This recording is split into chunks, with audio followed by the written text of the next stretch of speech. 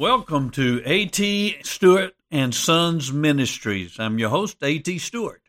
I'm glad you've chosen to join us today as we look into the Word of God. So take your Bibles and let's hang out in God's Word for a few moments and see what God would say to us today. The book of Jude was written for just such times as we find ourselves in today, where we see the abundance of false teachers. You have no problem finding a false teacher on the television set today. You have no problem going to a Christian bookstore and finding books written by false teachers. You have no problem going on the internet today and finding a multitude of false teachers. We live in a day that abounds with those who mishandle the Word of God. And the book of Jude was written to help us so that we would not be caught up in their deceptions. Now, the first 16 verses of Jude talks about these false teachers, and we saw there were three characteristics that Jude 6 times brings to our attention in just these brief verses. First, they disbelieve God's Word. Either they outright deny it, or they so twist it that it doesn't say at all what they say that it says. Secondly, they indulge their fleshly desires. The exorbitant lifestyles and sensual lifestyles become evident as you look closer. And then thirdly, they reject proper authority. Most of them on authority within themselves and to themselves.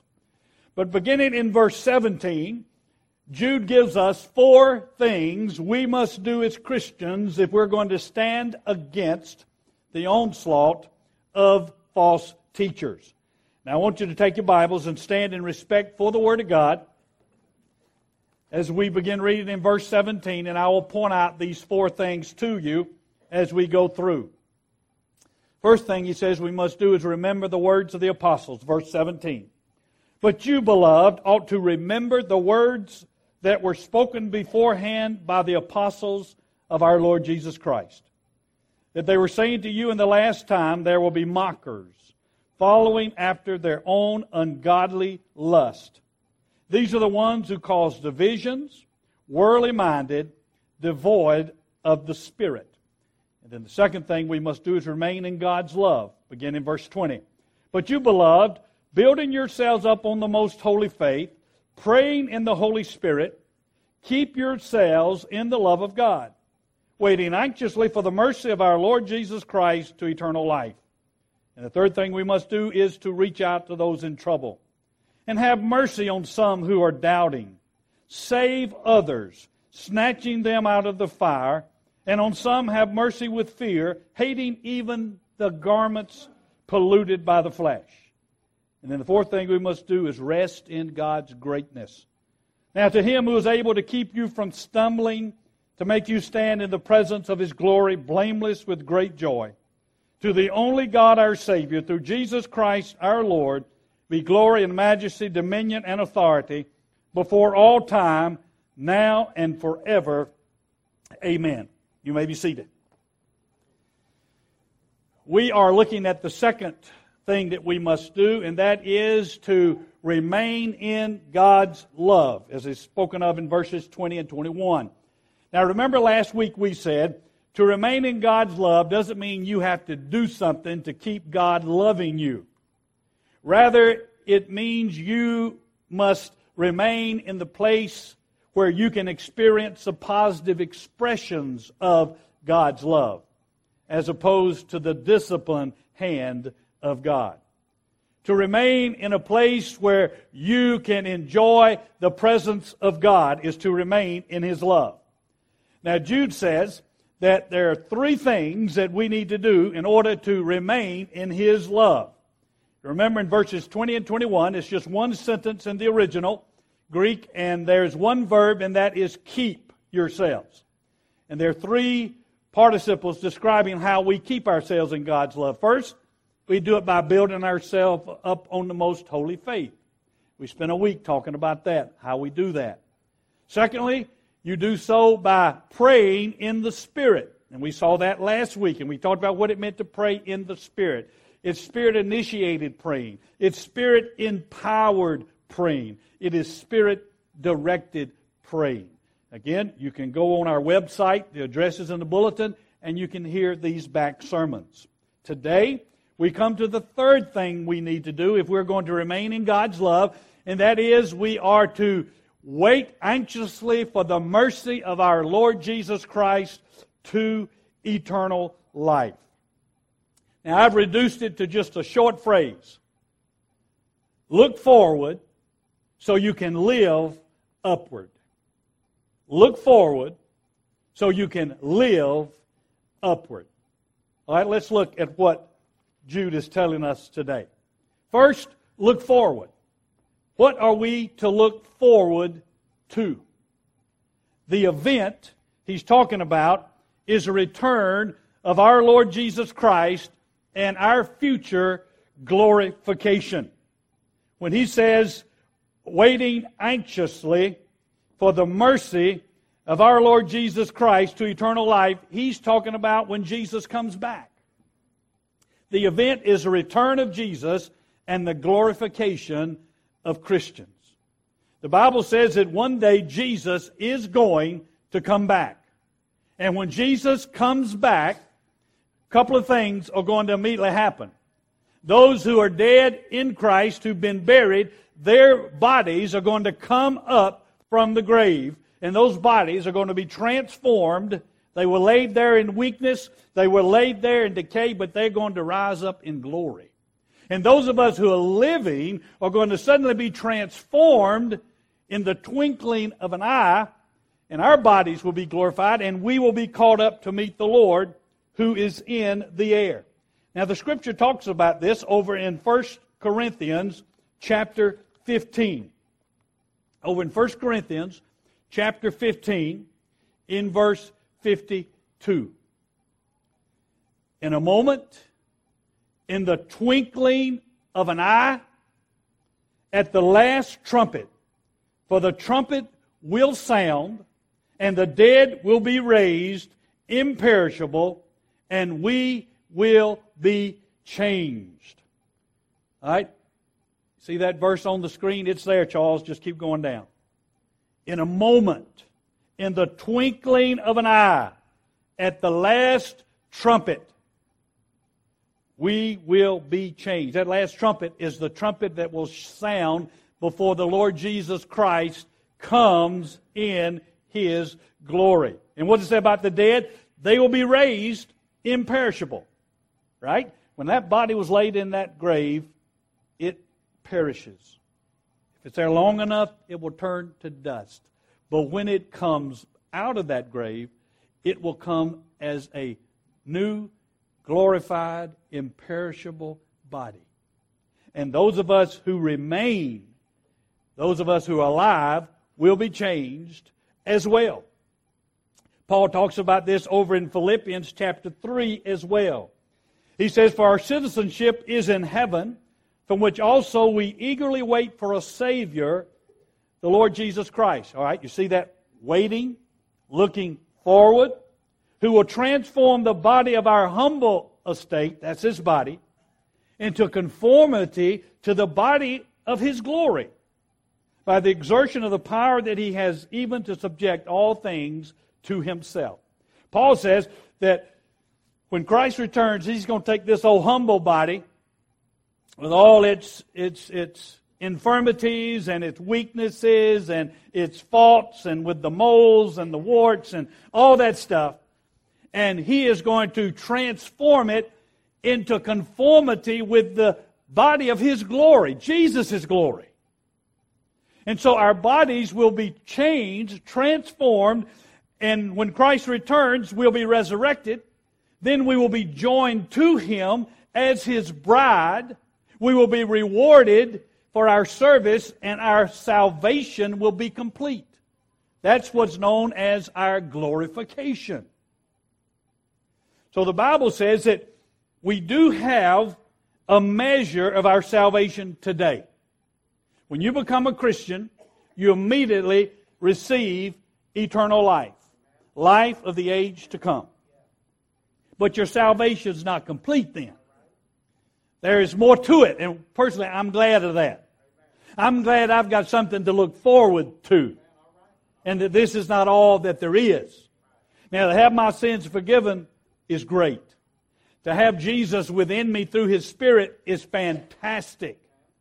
To have the power of the Spirit enabling me to live the Christian life is wonderful. But let me tell you, I am excited about what awaits me, and that is my future glorification when I'm married to Jesus, my groom, and when I am rewarded for my service, and when I have this glorified, resurrected body. And Jude is talking about this day when he says the mercy of the Lord being poured out on us to eternal life. Now over in Ephesians chapter 1, Paul talks about the Holy Spirit is given as a pledge, a promise that we've only got the first installment of our eternal life. But it's a guarantee that God's going to bring it to fruition. He's going to bring about our glorification. Look at what Paul says. In Him you also, after listening to the message of truth, the gospel of your salvation, having also believed, you were sealed in Him with the Holy Spirit of promise. God has sealed us. He has put the transaction mark. It is completed. A seal in biblical days could represent the completion of a transaction. When a legal document was completed, the seal would be put down. It also shows ownership. Like a brand in the Old West would show the ownership of that horse. The seal would be a brand to show ownership. We belong to Him. And then a seal would also show security. When the king's seal was put on something, it was not to be touched. So we have the Holy Spirit as our seal, that we are owned by God, that we are His possession, that we are protected by Him, and a promise that our future glorification is going to take place. Look what he says. Who is given as a pledge of what? Our inheritance. That's our future glorification. With a view to the redemption of God's own possession, that is, our bodies, to the praise of His glory. It's kind of like a trust fund. Say that you grew up in a very wealthy family and your father put several $100 million in a trust fund for you. Now, he had your name on it. In a real sense, that trust fund is yours, but he says, I will only allow you to spend so much money each year until you get 30 years old. And once you get 30 years old, you have complete control of all the trust. So you have it when you're 18. Technically, it's yours. But now you can only enjoy the first fruits of it until you get to the point that you're 30 years old, and then you can enjoy it all. We've got the first installment of our eternal life and salvation in this life. It's ours. It's guaranteed. It's sealed. We can enjoy some of it now, but not the fullness of it until the Lord Jesus comes back. Our bodies are raised up and glorified, and we live with Him through eternity. So that's the event that Jude is talking about looking forward to. Look forward that you might live upward. Look forward to the day that Jesus returns. Your body is raised and glorified. You are married to Christ, and you are rewarded for your service. And then your salvation will be complete. Your glorification is taking place. Now that's the event. Now what's the attitude? How should we be thinking about this event as we look forward? The attitude is one of eager expectation. Look at what he says. Waiting anxiously. That's the attitude. Waiting anxiously. Now this needs a little bit of explanation. When you and I think about anxious, we think about being fretful, right? When you said, man, I'm anxiously waiting for my report to come back from the doctor. They took a biopsy. He says he thinks it might be cancer, but we won't know for sure until the biopsy comes back in a week. Now, is that not the longest week of your life? And you are anxiously waiting. You are fretfully waiting. You are dreading it. Now, that's not at all what this Greek word means. I really don't think anxiously waiting is the best translation of this term. Rather, it means to eagerly, expectantly wait, even excitedly waiting. And so I say an eager expectation. It's like waiting for a child to be born, especially that first one. You remember how it is waiting for that first child to be born? It's like it's never going to get there. But what do we say? She's expecting. All right, yeah, you're expecting, but you're looking forward to it. You want it to hurry up, come about. It's like a child waiting for Christmas Day. You remember those days, don't you? Man, you couldn't wait for Christmas Day to finally come. That's the attitude we're talking about. Waiting for the coming of the Lord Jesus like you used to wait for Christmas when you were a child. Not like you used to wait to go to the dentist and have a dentist appointment. Not at all. But eagerly, excited, waiting with anticipation for the coming of the Lord Jesus Christ. Some of you may be waiting that way right now for me to get through preaching so you can go eat lunch. You've got an excited anticipation. Let it roll, preacher. Keep going. This word is used in the New Testament in a way that shows us this eager anticipation. You remember Simeon, who God had told him he would not die until he saw the Messiah, the Savior of Israel. And he hung around the temple area in Jerusalem. This word is used, waiting, excitedly, anticipating with eagerness the day that he would see the Messiah of Israel. It was also used of those who waited for the day of Jerusalem's redemption, when the forces of the Roman Empire would be thrown off and they would once again experience true freedom. And it says that they waited for the redemption of Jerusalem. Jesus used it over in a parable that he told over in Luke chapter 12, verse 36, when he said, "Be like men who are waiting," that's the word, eager anticipation for their master when he returns from the wedding feast, so that they may immediately open the door to him when he comes and knocks. Man, they so wanted to please their master that they waited eagerly with anticipation for his arrival so they could be the first one there to open the door for him, to welcome him back. And so Jesus, in speaking of this parable, shows that attitude of anticipation, of eagerness. And we as Christians are to have this excited, eager expectation of our Lord's return and our glorification. We are to look with anticipation for His appearing in the sky in great glory and power. We see over in Titus chapter 2, it says, "Looking for the blessed hope and appearing of and the glory of our great God and Savior, Christ Jesus." And then again over in Romans 8:23.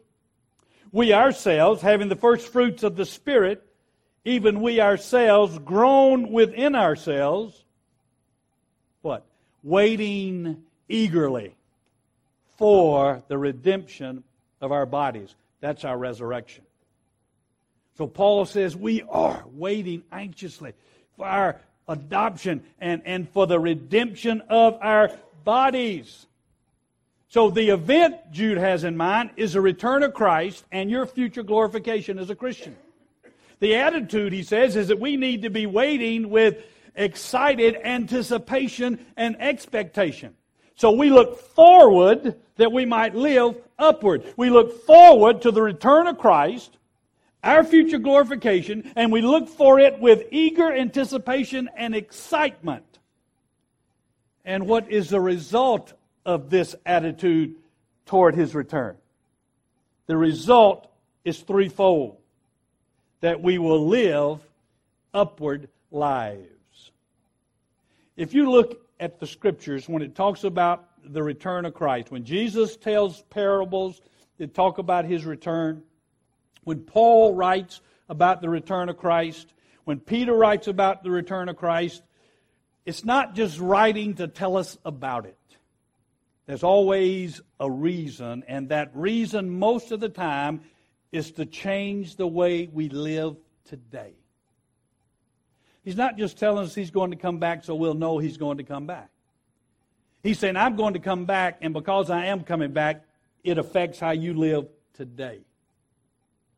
There are three results from anticipating with great excitement and joy the return of Christ and your future glorification. This is how it should affect our lives. The what is eagerly waiting for His return and our glorification. The so what is how it affects our lives. First, it motivates us to holy living. This is the living the upward life. In 2 Peter chapter 3, look at what Peter says. Since all these things are to be destroyed in this way, and he's talking about the destruction of the earth in the end days, what sort of people ought we to be in holy conduct and godliness, looking for and hastening the coming of the day of God, because of which the heavens will be destroyed by burning, the elements will melt with intense heat. But according to His promise, we are looking for a new heaven and a new earth in which what dwells? Righteousness. There's going to come a day that this earth is going to be purified by fire. Everything that is filthy and defiled will be purified by fire, and a new heaven and a new earth will come, and the quality of that place is righteousness. That means you and I, as Christians, are waiting for our heavenly home where righteousness is the way of the day. Therefore, because of this, verse 14, therefore, beloved, since you look for these things, be diligent to be found by Him in peace, spotless, and blameless. Since I know my future home is one where righteousness dwells, I don't want to wait till then to live a righteous life. I want to live it today. I want to be righteous today. Look what he says, be diligent to be found by Him in peace and spotless and blameless. Now that word, be diligent, needs some explanation to you to get the full impact of it. It means to make every effort. I mean, give it everything you have, is what it means. Leave no stone unturned. Do it with the absolute best effort you can do. Now, if you knew you were on your deathbed and you had a child that was in another state, and you wanted to convey to that child how much you wanted them to come see you before you died, now what word or words would you use? When Paul found himself in this situation, he was in prison. He realized his death was close at hand. He wanted his son in the faith, Timothy, to come and see him before he died. And he uses these words when he says, be diligent, make every effort to come to me before winter. Make every effort. He uses that word that's translated diligent in this passage. What does that tell me? That tells me that I need to make every effort to be living a holy life. Not just half-heartedly living a holy life, but give it my best effort. Well, how do you give it your best effort? Well, first you need to be studying the Bible to find out what a holy life is, because a holy life is living according to God's Word. So I got to be in the Word to find out what God desires of me. Be in the Word to find out His Spirit will empower me to live it. And then I've got to wake up every day saying, God, I want to live holy for you today. I want to live to your glory today. Because I know one day you're coming back. And my body's going to be resurrected and glorified. And I'm going to be married to you, Jesus, and I'm going to be rewarded, and we're going to spend eternity together. So I want to live right today. So first, it motivates us to holy living. We look forward that we might live upward. The second aspect of living upward is it helps keep our priorities right. Over in 1 John chapter 3, John says, Beloved, now we are children of God, and it has not appeared as yet what we will be. We know that when He appears, we'll be like Him, because we'll see Him just as He is. And everyone who has this hope fixed on Him purifies himself just as He is pure. John is saying we are children of God now, but it hasn't appeared what we're going to be yet. He's saying that first installment is here, folks, but we hadn't gotten the final thing yet. But when Jesus returns, when He appears, then we shall be transformed. For to see Jesus is to be transformed into His likeness. Look at what He says. We shall see Him just as He is. All of history is moving to the one place, the face of Jesus. The Christian, your life is moving toward the day that you will see Jesus face to face as your Savior. Those who are outside of Christ, their lives are moving to the day that they too will see Jesus face to face, but not as Savior, but as Judge. But all of human history is moving toward that day of seeing Jesus face to face. Now, as a Christian, John says in verse 3, everyone who has this hope fixed on Him, what hope? That you'll see Him face to face someday and that you'll be glorified when you do. What does it do? Purifies himself just as He is pure. Now, what does that mean, purifies himself? Well, there are two different ways to use the word pure. The way we usually think about it is to mean it's clean, right? That it's not dirty. But that's not what the word means in this context. Rather, it means singleness. It means unmixed. Now, we talk about pure gold, right? Now, we don't mean that gold doesn't have any germs on it. We don't mean that gold is clean. But what we mean is it's nothing but gold. It doesn't have any mixture of alloy in it. It is unmixed. It is a singleness of purpose. It is one thing. It is gold and nothing but gold. And so this word purify yourself means to focus. It means to be unmixed in your life. It means to have a heart that's totally committed to Him, not half-hearted. It means that when we realize Jesus is coming back and we're going to be like Him when He comes back and we're going to be glorified and we wait for that day with excitement and anticipation, this focuses my life on living for that day. Living with eternity in mind. That's what He's talking about. When you have your hope fixed on the day of His return, you're going to live for that day. You're not going to live for tomorrow. You're not going to live for next week.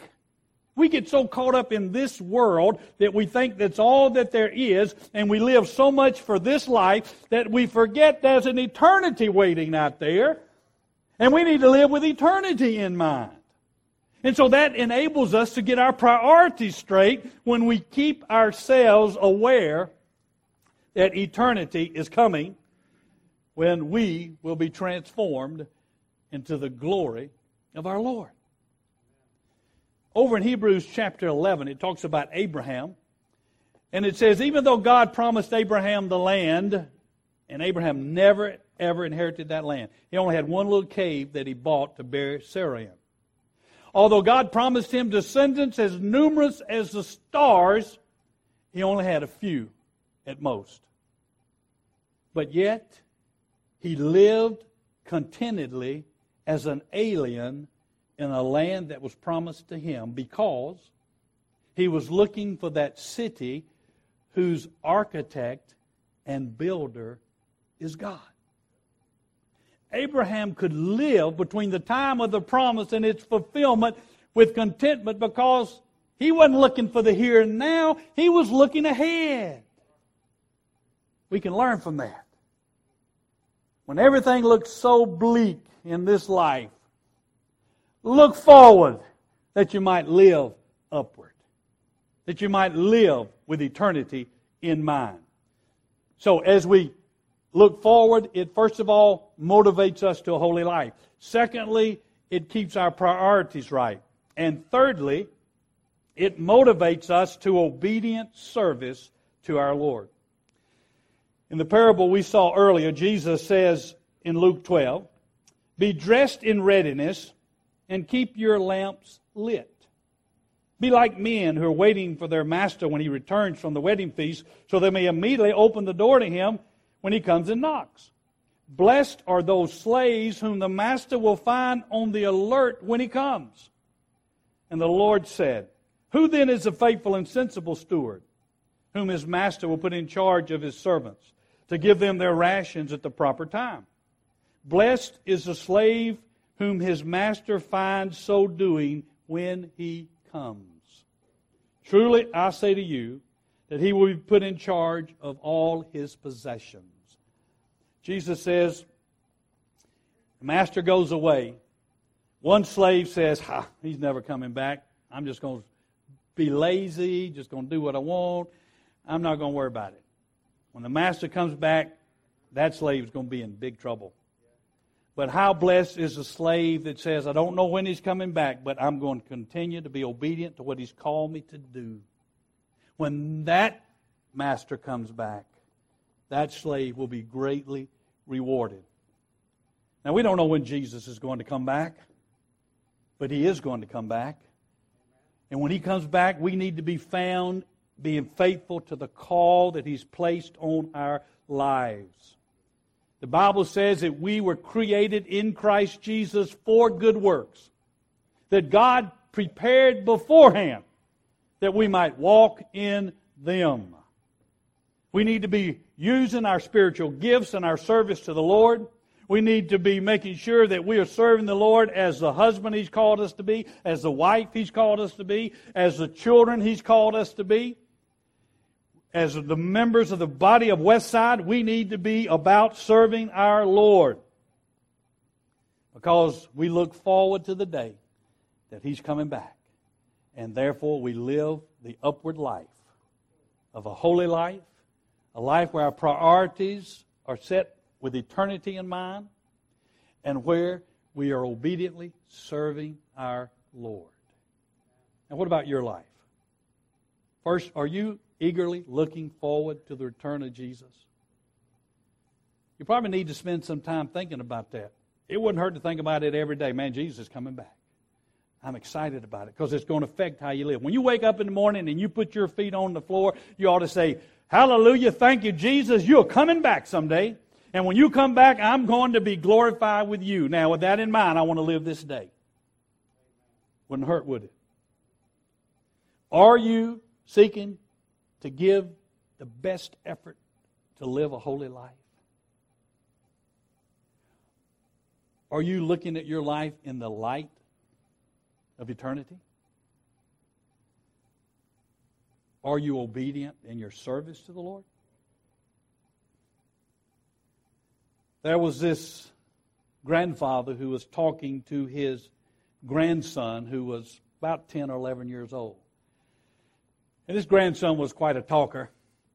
And he was going on about how he couldn't wait to go to high school, and he was going to be the best football player in the history of the school. And so his grandfather said, "Okay, then what, my son?" And he said, "Well, then I'm going to make good grades too, and then when I'm going to graduate from high school." And the grandfather said, "Well, then what, my son?" He said, "Well, I'm going to go to the best colleges I can find, and I'm going to be on a football scholarship, and I'm going to get the best education I can find, and then I'm going to graduate."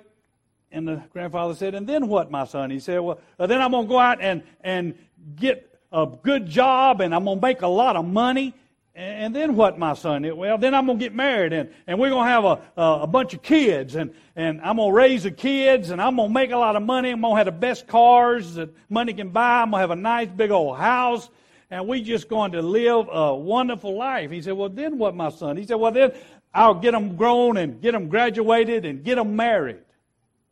Well, then what, my son? Well, then we'll have grandchildren, and my wife and I will enjoy the grandkids. And then what, my son? Well, then he said, I'll retire and I will have saved up so much money that the wife and I can just sit back and enjoy our retirement and grow old together. And the grandfather said, and then what, my son? He said, well, I guess we'll just die. And then the grandfather said, and then what, my son? And the boy didn't have anything to say. And the grandfather said, son, you've planned your life without the most important thing. Jesus is coming back someday to judge the living and the dead and to reward His saints. Now you go back, and this time you plan your life with eternity in mind. Let's pray. We do welcome you, and I'm glad that you have taken the opportunity to listen to a sermon on our internet. And I want you just to know that everybody in the church is not like me. I have these fellows up here, our leadership team. This is Filiberto Medina, who is our Hispanic pastor. And our Hispanic congregation meets every Sunday evening at 6:30. This is Paul Kumar. He is our minister of community connections.